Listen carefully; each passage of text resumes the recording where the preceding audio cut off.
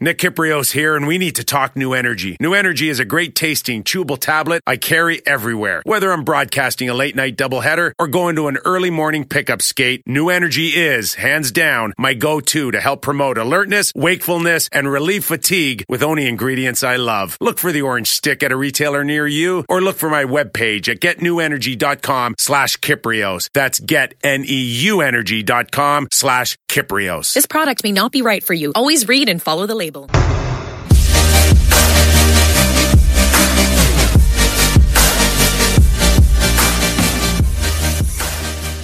right, another episode of the World Hockey Report with Cody and Adam. Direct quote from Cody before we started this show: "You're running this one because I didn't watch any hockey this week because I'm a hick from small town Saskatchewan." That's a throw under the bus right there. Hey, at least I'm here for some laughs. People can at least appreciate that. Yeah, we're here for some laughs. Little shorter episode today. We thought we had an interview, and we still have that interview, but the timing to drop the interview doesn't really add up, you could probably say, if you've been following our Twitter page. So no interview today.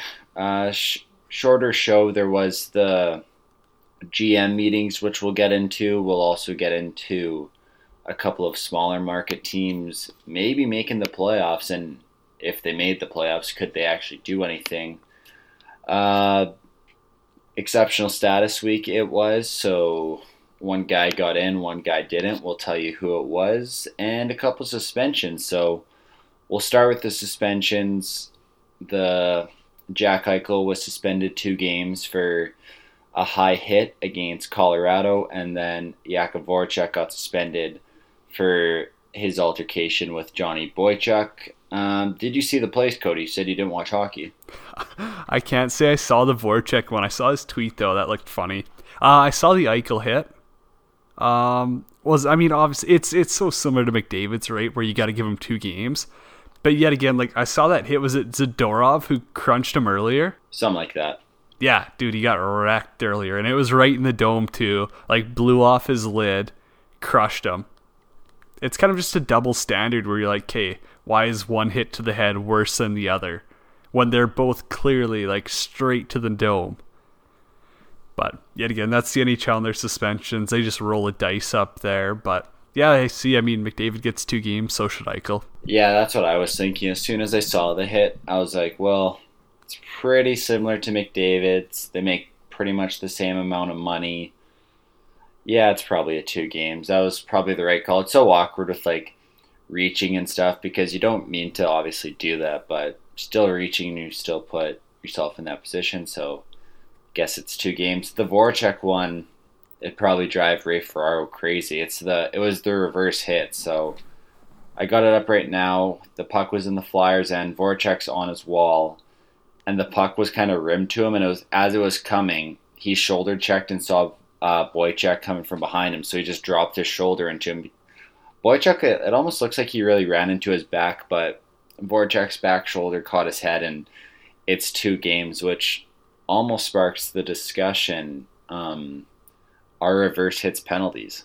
I'm just watching it right now. Okay, so what I'm seeing, the reverse hit's garbage. That's just a joke of a play for one. Like, literally, you know a guy's coming at you, so you're just going to be a chicken shit and stick your shoulder into a guy's head.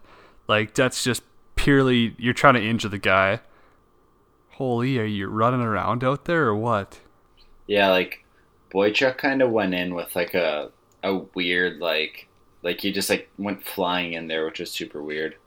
Yeah, but, that doesn't give Voracek the right just to turn his shoulder and put it right into his chin. Like, the whole reverse hit, it's getting so overplayed now where guys are like, oh, it's kind of defense, but realistically, it's just them trying to take an advantage to, intentionally hammer someone right in the head. Yeah, it's true.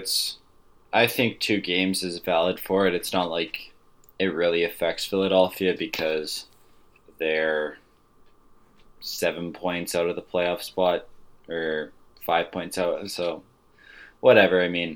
Same old Philadelphia. A couple of streaking teams to talk about, namely the Arizona Coyotes, they're 8-2 in their last 10 games. They only have 2 losses in, I think, their last 14 or so, but that's kind of a random stat.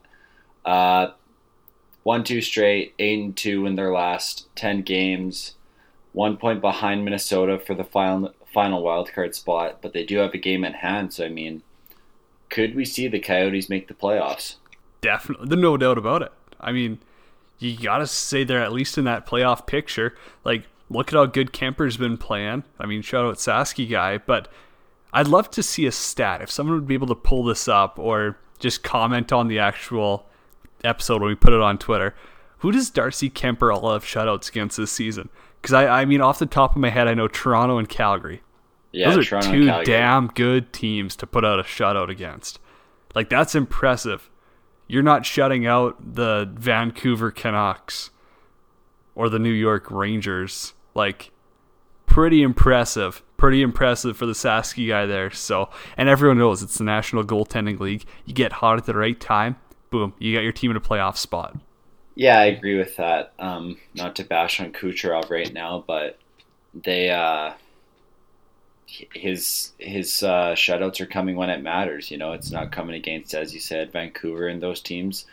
They're coming when it matters. And the craziest thing about him, he's a .920 goalie this year. And last year, the trade, it was a little before the deadline.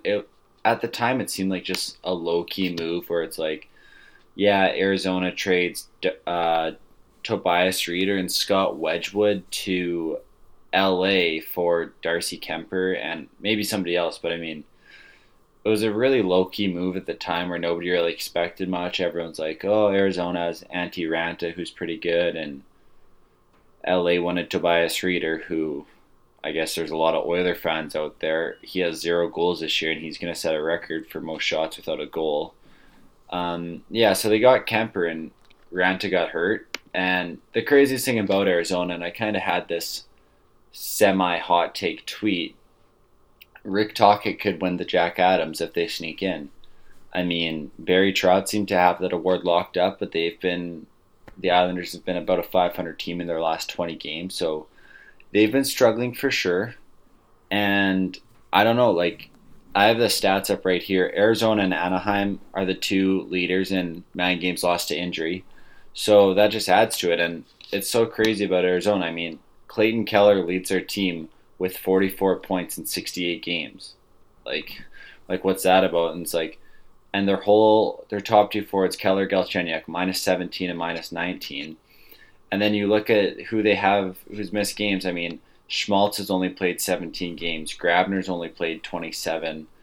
Brad Richardson's played 52 out of 68. Jason Demers is out for the year. Christian Dvorak has only played 6 games. Antti Ranta 12, as I said.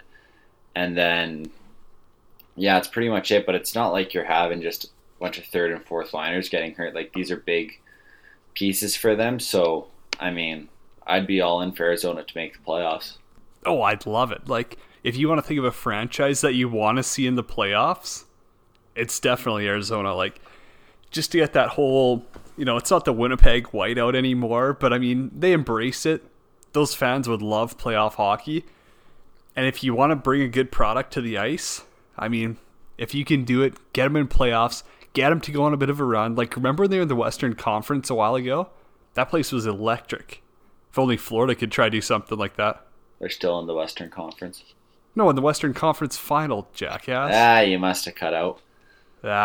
Blame it on that. All right, so basically moving on to Arizona East here. The Carolina Hurricanes are holding the first wildcard spot in the Eastern Conference. They are 2 points up on Columbus and Montreal.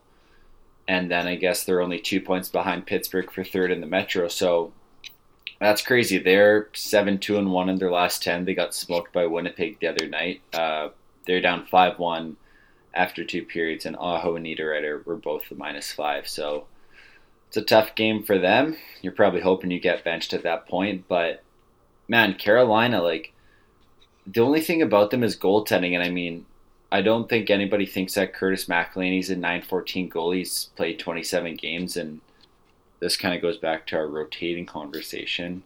because Mrazek's 32 and McElhinney's 27, which obviously I don't think it's ever going to work doing that, but they got some nice players on their team. Aho has 77 points. He's a RFA. Somebody offer sheet him. Teravainen, 63 points. Justin Williams, another 20-goal year. And then just underrated guys. I mean, Jacob Slavin, 28 points. Brett Pesce, 22 points and a plus 27. I mean, I'm all in for Carolina to make the playoffs. I really hope they don't. That whole stupid post-game celebration, just the fact that their owners are cheap as shit. They have to use knockoff Hartford Whaler jerseys. Can't stand anything about them. Yeah, Sebastian Aho's sick. They're not a playoff team. Don't kid yourself. They're not getting in. Doesn't matter if they're holding a wild card spot right now. They're going to find a way to blow it. Mark my words right there. Easy there, Don Cherry. I think they're going to get in. I mean, I think it's good for them. They haven't made the playoffs in 10 years, I believe. They were like 06 and then maybe 09 or something like that. And then they ended up, they have the longest drought. I know that for sure. So Back when Arturs Irbe played? Yeah, that's a little before the Cup even. But yeah, Aho, I mean, he's a restricted free agent. And if somebody really wants to screw Carolina, offer him $9 million a year. Like, you know, everybody's like, oh man, Marner, Point. Maybe just like try and take advantage of the poor kid on the street, Carolina. So that'd be pretty interesting. Here's a hypothetical for you. Obviously, we aren't financial guys. We don't work for the NHL. But what's better for the league? If a super rich team like Montreal makes the playoffs, and obviously ticket prices there are probably 3 times more expensive. So the gate in Montreal would be way higher than in Carolina, but you actually are doing well in a poor hockey market if Carolina makes the playoffs. So what would you say is better for the league? The NHL's all about money. Come on, we all know that. They're just taking that straight cash all day. They know they can jack prices through the roof in Montreal. They're going to get their cut. That place is going to be electric. Whereas Carolina, you just hope they sell out. Like, you just hope like one of their playoff games doesn't match with a college basketball or baseball day. Yeah, that's fair. It's obviously a basketball state, and it is March Madness. So, I mean... Yeah, the NHL playoffs don't start for a while. Yeah, well, they start during March Madness, so there's no. That. Yeah. Do they yeah, actually? March Madness goes to like middle of April, and NHL playoffs start at the start of April. Ooh, I don't know. We're going to have to fact check you on this one. Yeah, March Madness is like, it's like weird. It starts like halfway through March and then goes into like middle of April or end of April. That's NCAA education right there. Quality at its finest. There's an overlap for sure. Speaking of teams that have been super hot, we'll talk about the upper echelon. More so, I guess we'll get into both again. Upper echelon of the Eastern Conference, the Boston Bruins had a 19-game point streak, actually snapped Sunday night. So just the day before this podcast dropped, they lost Sunday afternoon to the Pittsburgh Penguins 4-2. It was kind of weird though, because they started Tuukka Rask against Ottawa and then started Halak against the Penguins, which is a bit of a strange thing to do, but Halak obviously wasn't the reason they lost. What are your thoughts on Boston? Anytime you can go 19 games in a row with points is ridiculous. Like, just think about that. That's only 19 straight games you've either won or you've at least been tied and pushed it to overtime. So that's pretty crazy, pretty impressive. And yet again, that's a team you don't want to face in playoffs. You got to say that because, hey, they're just getting older. Pasternak's getting more experienced. As long as Tuukka Rask doesn't choke or Halak can hold the fort, still a pretty dangerous team. Yeah, I agree with you. And for like the third straight year, they're 95% sure they're going to play Toronto in the first round. It's just about jockeying for position. They have a game in hand and are 4 points up on the Leafs. Obviously, that series is going to happen. So there's that. And then Washington, they've won 7 straight games and are 9-1 in their last 10. Kind of same old song for them. It seems like they'll have these like kind of like stretches where they play 500 for about 20 games, and then they're like, oh shit, like we're good enough to make the playoffs, so we're gonna go on a run here. And it seems like it's happened that way for the last couple of years, where the regular seasons just don't even matter. Like they know they're making the playoffs. They're obviously making the playoffs, and they're a cup contender. So why waste energy you don't need to, I guess. A cool thing that I read the other day, or it was a question, it was a poll or something like that. Would love to get your take. I mean, kind of speaking of the Caps, because a lot of people did pick Braden Holtby, but okay, you're going into Game 7 of the Stanley Cup playoffs this year. Who do you want in net? Like who would you pick right now? You got to choose any goalie in the NHL. That's a good question.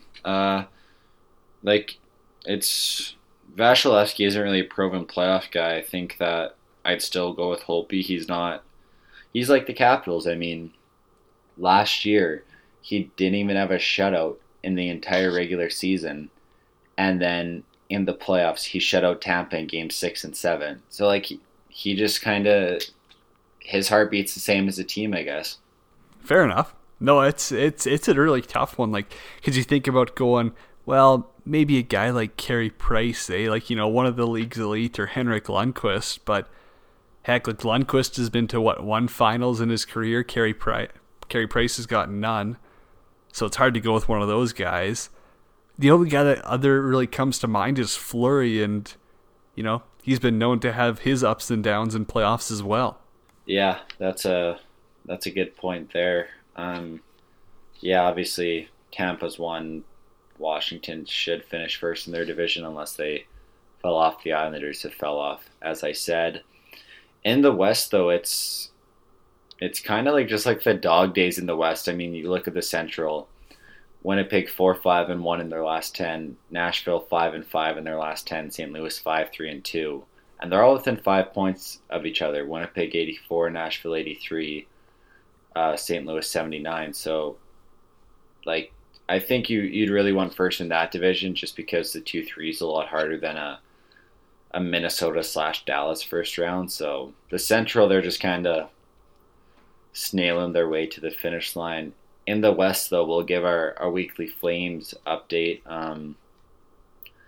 They've actually fallen, I think, for the first time in who knows how long, but they've fallen behind San Jose. The Flames have lost 4 straight. San Jose's won 4 straight. And yeah, I mean, they're struggling, the Flames. It seems like they kind of lost their mojo, and they've gone through so many stretches this year where they win 5 straight, then they lose 3, and there's not really any consistency yet. They've got so many ups and downs. As we've said countless times, they're just, I mean, they're not a consistent team. They played above their heads. I like them. They're a fun team to watch. They could do some noise in playoffs if they get hot goaltending. But as they've even proved tonight, I mean, got the Golden Knights Flames game on TV, they're not up to the same caliber as the league's elite. They're not a top 5 NHL team. They played out of their boots for sure. Yeah, it's fair. It kind of comes down to those top guys, and for the most part, in the last month or so, they haven't really done themselves any justice at all. So I don't know. There's that. I mean, obviously the goaltending we've talked about lots, and then they're playing Vegas tonight, and Vegas has won 6 straight, and Mark Stone, Pacioretty, and Paul Stastny, like, it seems like that's like a 40-year-old line, just because all those guys have kind of been like the guy on their team. I mean, in Colorado, Stastny was almost the guy there for a little bit, and then Pacioretty was the guy in Montreal, and then Stone was the guy in Ottawa. And maybe they all shouldn't be the guy like on their team individually, but once they all get put together, then they mesh pretty well. Yeah, I mean, you see how big those deadline moves are, though. Like, even just throwing Mark Stone in the mix, right now he's looking like he's going to be worth every penny. Like, he just boosted their power play, like, an incredible amount. If you watch him out there, boy, he's something else. Like, he needed to be on a team like that. I'm glad he did. He's going to get paid there, too, and he gets out of that dump of Ottawa, where they've got no clue what's happening next for them. That's a crapshoot. So, yeah, it's good for Vegas. And honestly, watching them right now, like them and San Jose are going to have no problem going toe-to-toe with Winnipeg and Nashville. Guaranteed. Yeah, I think that'd be a fun series. And Vegas makes it to round 2. We might have some World Hockey Report coverage, live coverage of a game in Vegas. Little spoiler alert there. But yeah, we talked about the big deadline moves that Vegas made, and it's not like it was like a real shift. I mean, they got Mark Stone, but they're still pretty much guaranteed to finish third in the Pacific Division anyways. But I'm almost like selfishly hoping that Columbus makes the playoffs and even like goes on a run, because they pretty much flipped their team. Like, they got so many guys for so many picks. And if that fails, I mean, I could see it scaring off a lot of GMs next year. Well, yet again, like we already talked about the pieces that they did. Sure, they kept us busy on deadline day, making a bunch of moves, acquiring a 7th defenseman, picking up the Matt Duchene curse. But I do think they're going to squeak into playoffs. Yet again, it's just one last hurrah. Panarin's not going to do anything in playoffs, and yet neither is Bobrovsky. Like, if they've proven it in the past, it's probably not going to work out for them. It's just going to be, they'll be lucky to squeak in past a team like Carolina. And I mean, we all know who's coming out of that Metro. Like, there's no chance that they beat a team like Washington or Pittsburgh in playoffs. None. No, and obviously they're up 2-0 on Washington, hit the post in Game 3 in overtime, and then a puck deflects off 3 guys, and Washington's back in the series and wins 4 straight. A minor new move, which is kind of major just given the guy's name. Alex Nylander has been recalled from Rochester. Saw a tweet, he has 4 goals in his last 4 games in the AHL. 8th overall pick a couple of years ago, and clock's definitely ticking on him. And it's so weird because when he was drafted, everybody's like, oh, he's better than William, like he's a better Nylander, and it's like, it's 3 years now and he hasn't even made it. Nice dog bark in the background there. Yeah, very shout subtle. out to Alaska. Yeah, not a big deal. I mean, I haven't watched enough of Alex Nylander to really give a fair comment or assessment on him, but yeah, he was a stud in juniors, but some guys just aren't cut out for the pro game. Like, obviously he's having American League success. So did Mark McNeil. It really doesn't translate over to the NHL.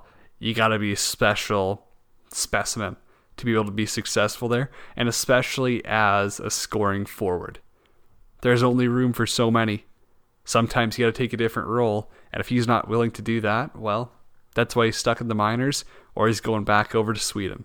Yeah, it'll be interesting to see what happens with him. On the topic of standings and the NHL GMs meeting, I think, from what I've gathered, they talked about the playoff format, but apparently they were fine with it.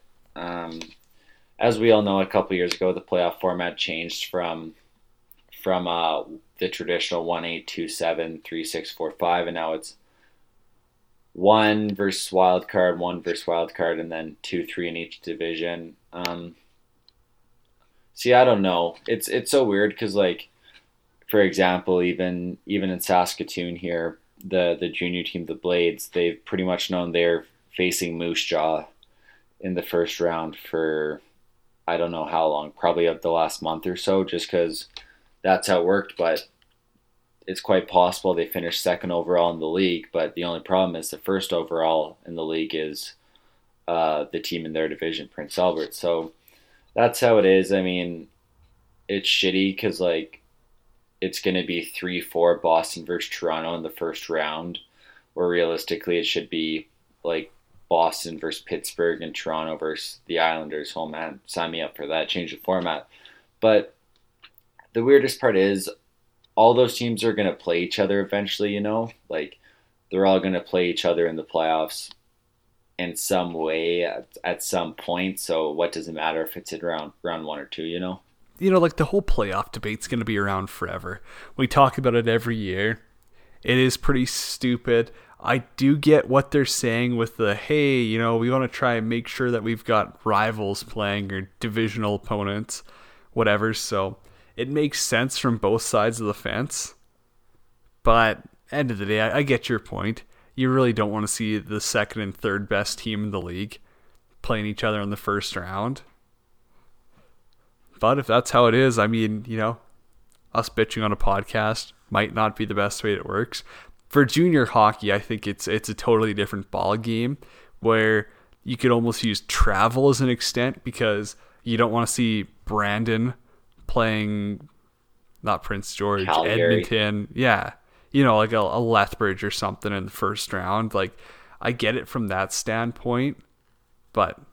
Although last year, I guess, I couldn't see this ever happening in the NHL because the parity in the league, like, these teams are so close. But last year in junior hockey, the Blades finished, I think, 7th in the conference or 6th in the conference, but the other division was so bad that they finished ahead of those teams, but the playoff format ended up getting them. I mean, it does make for rivalries in the NHL, but seeing Toronto-Boston 3 times in 3 years, I'm not going to say it discredits the rivalry, but it's like, oh, like it's the annual thing where it's not as rare. I think rivalries are better when it's not a yearly thing. It's better when it's like once every so often, where it's like not like they're playing each other every year because you get used to it then. Where I think, I don't know, it's tough to say though, but speaking of the NHL GM meetings, I'm not sure. No. I was not done with the standings. Oh, okay. Go back with that. Yeah, okay. Yeah, thanks. I'm still here in case you want to just keep rambling on. But what they need to fix, though, is that stupid wild card spots. That's a joke. Leave that for baseball. No one wants to watch these teams battle it out for 2 final spots. If you're going to make it divisional, make it divisional. You want the top 4 teams in the division. If you want to go 1 through 8 conference style, do that. Don't do these stupid wild card spots. I hate trying to figure it out. You've got 7 different standings on TSN, NHL.com. You confuse the idiots of the world, and I got to sit and try to do some math in my head. Man, what's the point of a wild card spot? What really does it do? Why is that better than just 1 versus 4, each division plays it out? See, I mean, it just doesn't make sense to me. Leave it for baseball. Get rid of the wild card right away. Yeah, we'll leave it at that. As I said, speaking of the GM meetings, which nobody seems sure what goes on there. They get in a boardroom for maybe 45 minutes and then go in Suntown down by the drinking. Ocean there. Yeah, a lot of drinking expensive wine probably. All the GMs just sitting poolside with all the media guy, Dregs, Bob, all the boys. A couple of interesting rule changes, I'd say. Apparently this was the first time in years where there hasn't been a big issue. There hasn't been a big offside or goaltender interference or anything like that. It's just minor changes. Here are 3 minor changes. There is expected to be clocks and end boards, which we talked about the NHL just being a big money pool. That's a little strange because that is an ad that a team will have to take off their board for a clock, which is interesting. If your helmet gets knocked off, you must change. So the rule in junior hockey is if it gets knocked off, you must change. In U Sports Hockey and AHL, if it gets knocked off, you can try and put it back on with the strap done up. And if you stay out, you get a penalty or something like that if the strap isn't done up. Currently in the NHL, there's no rule. Your helmet gets knocked off, you can still play. It looks super sweet, but obviously it's extremely dangerous. And then the last one here is if you get a power play, it's obviously the draws in the offensive zone, but you can pick which side of the ice you want the face-off on. Instead, I think now it's just whatever the face-off's on, whatever side the infraction occurred. So an example of that would be Washington saying that they want Nick Backstrom taking the draw on the right side to set up Ovechkin for the one-timer across the ice. So something like that. What are your thoughts? Clocks in the end boards, helmets knocked off, and power play face off. You just threw like 7 different things at me. No, I've got just 3. so many thoughts going through my mind right now. Okay, clocks in the end wall, whatever. Like, it gets rid of a sponsor. It's like the teams aren't going to fold. They're like, oh, damn, we can't get our money from TELUS or Esso. So no one's going to really complain about that. Clocks in the wall, everyone's like, oh, but now a penalty killer doesn't have to look up. Give me a break. That's not what's on their mind during the game. They're not like, let's look in the corner for the clock and see if we're down by 1 or 2. No, these are NHLers here. They're professional hockey players. They don't need a clock in the corner. Losing your bucket, you shouldn't have to skate off. Like, that's your chance to get a sick profile picture. NHL or not, like, come on.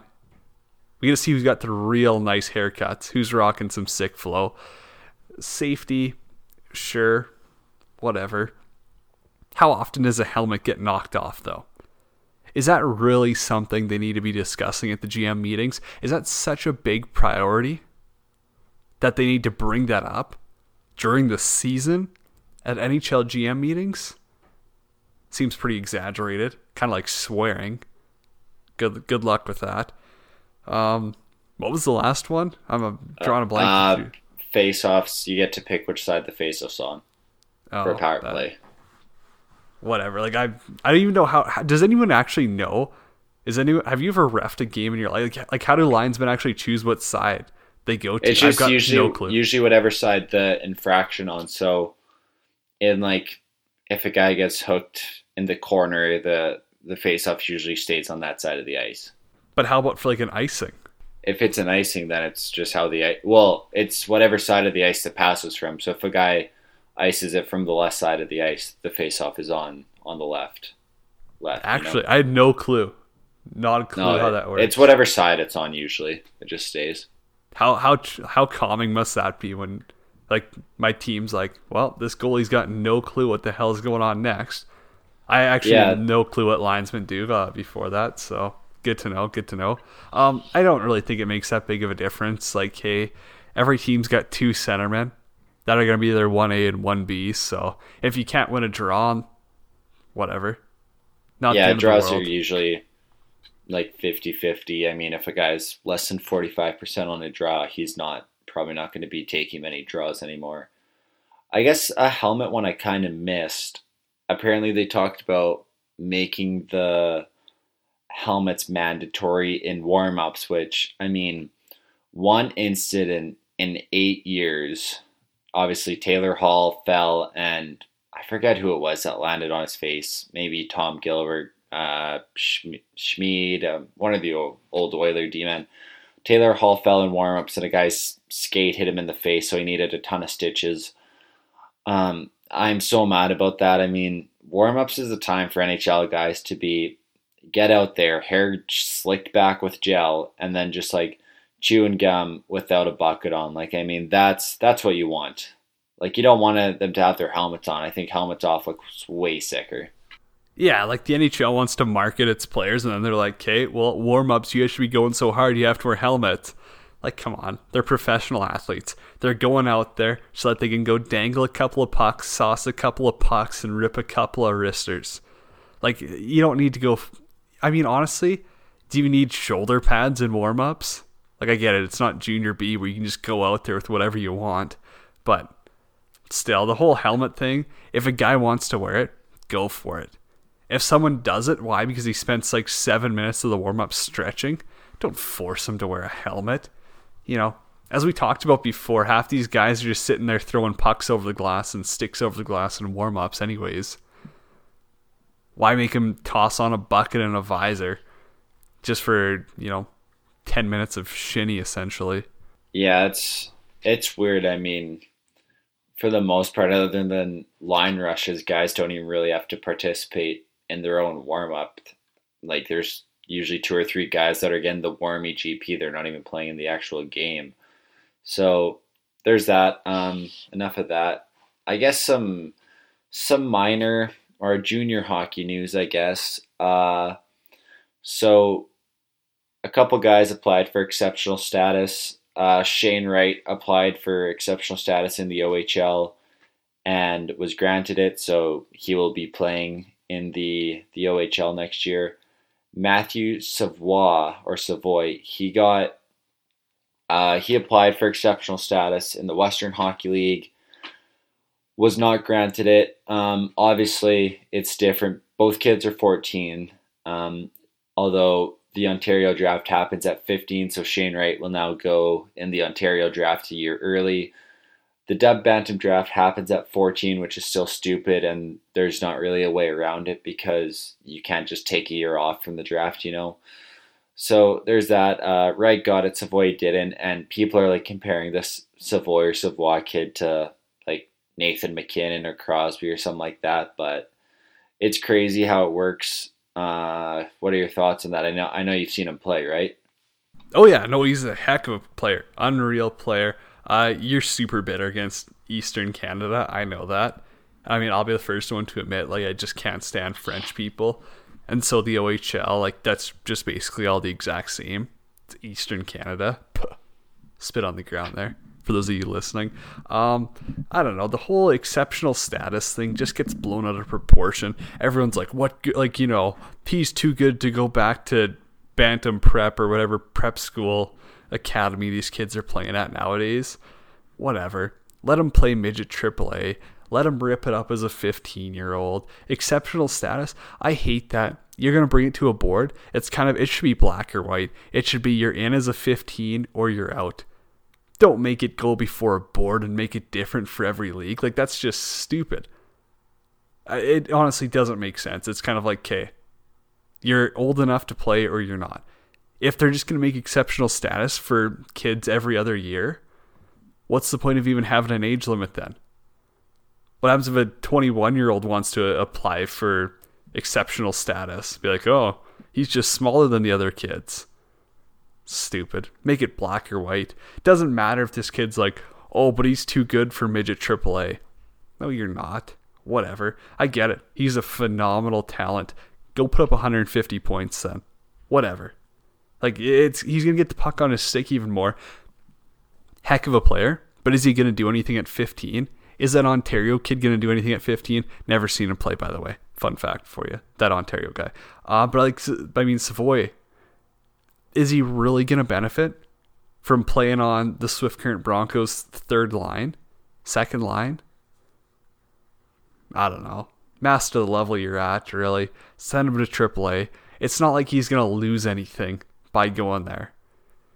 Everyone just wants the title of, oh, I was a 15-year-old exceptional status.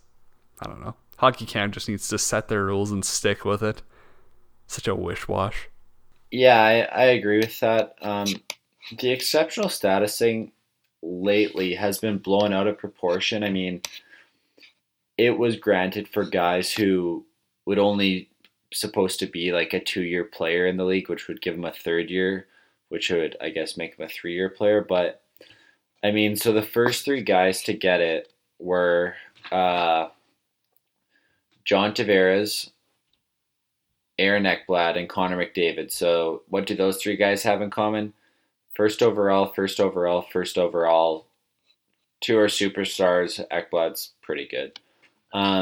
Sean Day, who ended up going 3rd round to the Rangers, and then that's in the OHL. Then Joe Veleno, a couple of years ago, he was on the World Junior team this year in the Q. He ended up going 31 in the NHL draft. So, I mean, lately it seems like it's been blown out of proportion. Just like you get 3 guys who are first overall picks, and then a guy in the 3rd round and a guy at the end of the 1st round. So it should only really be for those, like, I guess, guys who are supposed to just be like unreal studs. I also agree with you. It's just, if like this Savoy kid, apparently there's risk he might go play college now. If he's really that good, he's not going to be playing college at 18. He'd be in the NHL at 18. So, like, if he wants to be this exceptional player who's supposed to be in the NHL at 18, then major junior is the only viable route. Because unless you fast track college and somehow got there, I mean, play a year with your Bantam team, carry them, or your midget team, carry them to a Telus Cup if you're that great, and then at the end of the year, go and join your team for playoffs. But Exactly. yeah, and then I do understand there's another thing with him. I do understand the fact that he quite possibly told the league that he's not going to Prince George or Kootenay/Winnipeg. And no offense to Prince George and Kootenay, but if you're that good of a player, you could probably tell those teams no, because Prince George is like 6 hours away from civilization, and Winnipeg is a relocation team from a team that hasn't made the playoffs in 5 years, and they're playing in like a 1,200 seat arena the next 2 years. Like, Dump. Saskatoon would be, I guess, the third rank, and obviously they're a top five rank in the league, top five market in the league, whatever you want to call it. So that's like the most viable option, but it's like, it's so weird because like there's some dumps to play in junior hockey, and maybe that had an influence on the exceptional status decision. You said it right, though. If you're so good, take your team to the TELUS Cup. Win it. Do it. There's no one that's ever said, oh, I got worse, or it hurt my hockey career to win a TELUS Cup or to go there. Like, if you're that good, prove it. Let's see. Don't just be like, okay, I'm an exceptional hockey talent at the bantam level or midget prep. Like, there's 70 million different levels of hockey nowadays. It just depends on how much money you have. But, man, like, to go like, oh, we need exceptional status for just these couple of kids. 16 to play juniors. And then to the people going, he should leave and go play in the USHL. They got no clue. Hockey Canada is such pricks when it comes to leaving under the age of 18. I had to go through that mess when I was 16. Thankfully, I mean, I'll shout out the Brandon Wheat Kings there for helping with that, because they were beauties and saying, no, okay, we don't need to send this kid up to La Ronge, Saskatchewan. Let's just let him be. Let him go down. Have to get like release letters from every single midget and junior team within 150 plus kilometers of you. The SHA president at the time, I don't even know if he still is, but he was just a complete asshat too. So it was a joke just to get your release. I don't know. It's not like, as easy as everyone's like, oh, you're just gonna go play in the USHL then. No, that doesn't happen. Yeah, they're not letting this guy leave. Whether he likes it or not, like, I don't think that they're gonna let him leave. But there's the old quote: nobody's ever been hurt by going back to their team another year instead of playing at the next level. I remember this viral video of Mike Babcock, and his big thing was, he's like, all of these kids now, they just want to get to the next level, get to the next level.